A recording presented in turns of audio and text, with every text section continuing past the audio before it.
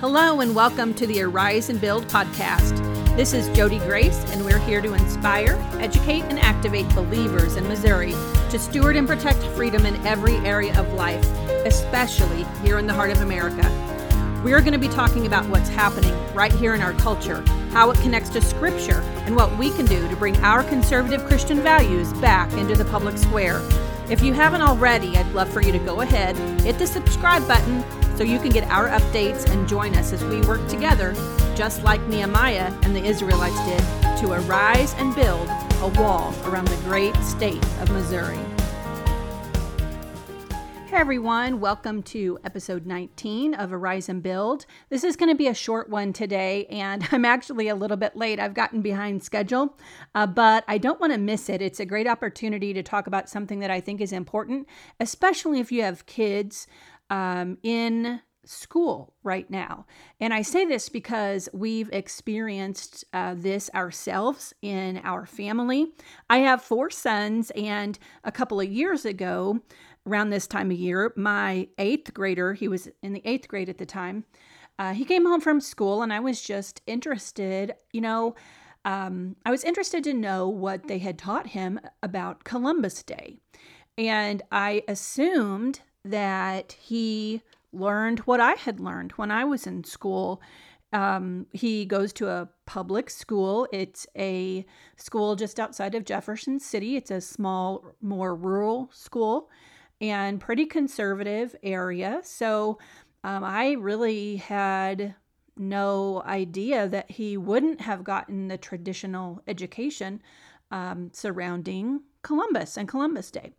But I was just curious, and so I asked him, hey, Harrison, did you learn anything this week about Columbus?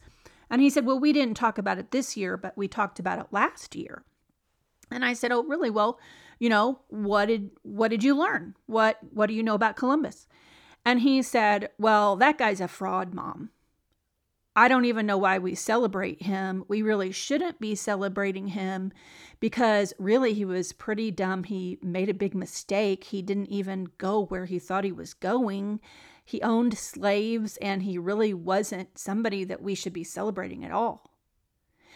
And I was just shocked, honestly.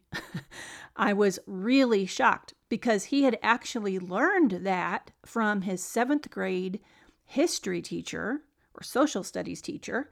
And we really liked the teacher. He enjoyed that teacher a lot. But I was really shocked. And it had been a year. I mean, he learned that in his 7th grade year. I wasn't talking to him until 8th grade. I didn't think to ask him about it during his 7th grade year.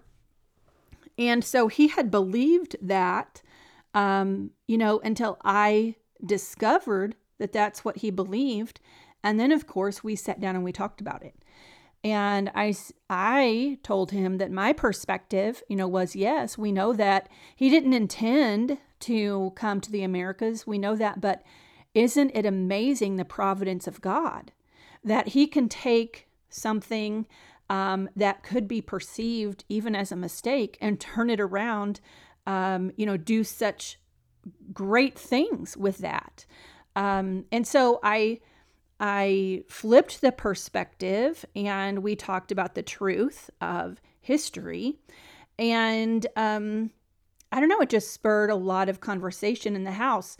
And since then, I've even dug a little bit deeper and realized that even what I was taught wasn't exactly, of course, I went to public school. I guess, say that. I did go to public school. I enjoyed my public school. Very small rural school in South Central Missouri. And I loved it. I loved every minute of it. And I think it was a great education, but still it was public school. So it wasn't from a Christian or perspective or a Christian worldview. And so as I've gotten a little more educated about this topic, I discovered a few things that I want to share with you because maybe you don't know them either. And so the point of today's podcast is a couple of things. First of all, I really want to encourage you to talk to your kids. Just ask the question, take time to ask the question, hey, what did you learn about this? And then if you find out that it wasn't correct, you have an opportunity to, bring your insight into that conversation. But I hadn't even thought to ask. So I would encourage you to ask your kids, what did you learn about Columbus this week, if anything? And then the second is I want to share with you a resource that I really enjoy. It is called the Founders Bible. It is a New American Standard Version of Scripture, but this edition was written by David Barton, who's a historian, and he has a huge collection of founding documents, actually in a museum in Texas. And so sprinkled throughout this Bible are incredible articles and information about our founding fathers, the history of the United States. And I wanted to share with you some information from an article inside this Bible that is about Christopher Columbus. And so from here, and this article is referencing, like I said, the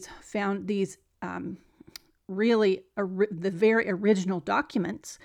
So what you should know is that Christopher Columbus documented everything. He was very much a believer in Jesus. He was a Christian, Catholic Christian, and his heart and his mission in his voyage was to spread the gospel. Now, did he realize he was coming to the New World and not the Indies? In beginning, no. But his heart and his purpose in the mission was to spread the gospel. And you can find that information in his own writings, which David Barton has found. I haven't been to the museum in Texas, but I would love to go. And within his writings, one of the things that Christopher Columbus wrote was he had a book that he called the Book of Prophecies, and it wasn't him prophesying, but he actually copied the prophecies from Scripture. So you can tell by that book some of the scriptures that he held very dear to his heart. And one of those passages is Isaiah chapter 42, verses 1 through 7. And so I just want to read you this so that you know where his heart was in this voyage and in this mission. Let's see, Isaiah chapter 42, verse 1, and this is the New American Standard. Behold my servant, who I uphold, my chosen one, in whom my soul delights. I have put my spirit upon him. He will bring forth justice to the nations. He will not cry out or raise his voice, nor make his voice heard in the street. A bruised reed he will not break, and a dimly burning wick he will not extinguish. He will faithfully bring forth justice. He will not be disheartened or crushed until he has established justice in the earth, and the coastlands will wait expectantly for his law. Thus says God the Lord, who created the heavens and stretched them out, who spread out the earth and its offspring, who gives breath to the people on it and the spirit to those who walk in it. I am the Lord. I have called you in righteousness. I will also hold you by the hand and watch over you, and I will appoint you as a covenant to the people, as a light to the nations, to open blind eyes, to bring out prisoners from the dungeon, and those who dwell in darkness from the prison. I am the Lord, that is my name. I will not give my glory to another, nor my praise to graven images. So that was one of his foundational scriptures for his life, And here's another excerpt from one of his writings. He explained and said this: I have seen and put in study to look into all the scriptures which our Lord opened to my understanding. I could sense his hand upon me, so that it became clear to me that it was feasible to navigate from here to the Indies, and he gave me the will to execute the idea. So Christopher Columbus was a great believer in the scriptures. He believed he was hearing from God. He believed he was appointed and anointed to take that voyage, and he believed that he was doing it to spread the gospel. Another set of scripture, another scripture that he held very dear that he wrote was Jeremiah 1:5.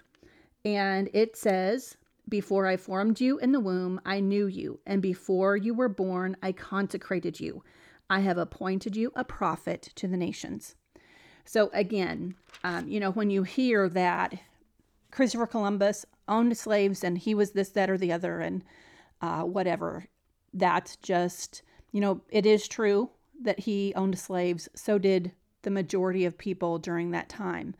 And of course, we don't support that. But his heart was to spread the gospel in his voyage. He felt commissioned by God for the voyage, and he shared that with other people. Here's another excerpt from one of his writings. He says, "I found our Lord well disposed toward my heart's desire, and he gave me the spirit of intelligence for the task. The holy and sacred scriptures, a strong and clear testimony, encouraging me to proceed, and continually, without ceasing for a moment, they inflame me with a sense of great urgency." And then when Columbus spoke, he wrote King Ferdinand and Queen Isabella of Spain, who were the ones who sponsored that voyage, this is what he told them. "All those who heard about my enterprise rejected it with laughter, scoffing at me. Who doubts that this illumination was from the Holy Spirit? I attest that he, with marvelous rays of light, consoled me through the holy and sacred scriptures, a strong and clear testimony with 44 books of the Old Testament, 4 Gospels with 23 epistles of those blessed epistles encouraging me to proceed." Bibles in that time included the intertestament books of the Apocrypha, but he goes on to say, "No one should be afraid to take on any enterprise in the name of our Savior if it is right and if the purpose is purely for his holy service. I stated that above in some of my prophecies. I stated above that some of the prophecies remained yet to be fulfilled, and I say that they are great things in the world. And I say that the sign which convinces me that our Lord is hastening the end of the world is the preaching of the gospel recently in so many lands." So I really would encourage you, if you feel like you're maybe not as educated as you'd like to be in American history and how it relates to Scripture, and if you'd like to learn more about how the founding of our nation truly was from a Christian worldview, I would highly recommend this copy of the Bible, the Founder's Bible. It's the New American Standard Version, and it was put together by David Barton. So I highly recommend that. Those things that I read to you were read to you from that Bible. And so I just think that it's so important that we know the truth and that we teach our children the truth. And unfortunately, even in our small towns, even in our conservative areas that we think we are safe, we assume that our schools are teaching the things that we learned.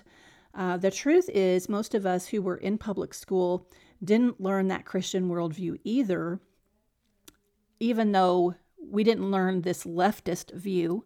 We really didn't learn the Christian worldview perspective of it.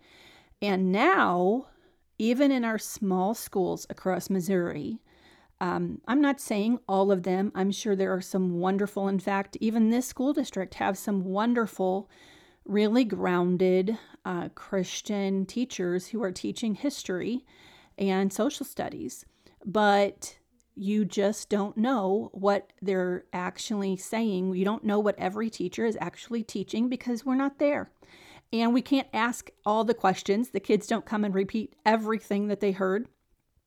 But in regard to history and the founding of our nation, it's really important that we understand the truth and that we share the truth with our kids. And I believe that that responsibility falls on the parents, even if your kids are in public school, honestly, even if they're in private school or Christian school. It's our responsibility to ask the questions and to take time to do the educating of our kids. Even if it takes a little time at the dinner table or time set aside on a weekend or whatever that looks like for you. But I just want to encourage you with that information. I hope that that's helpful to you. And I really do hope that you will investigate the Founder's Bible.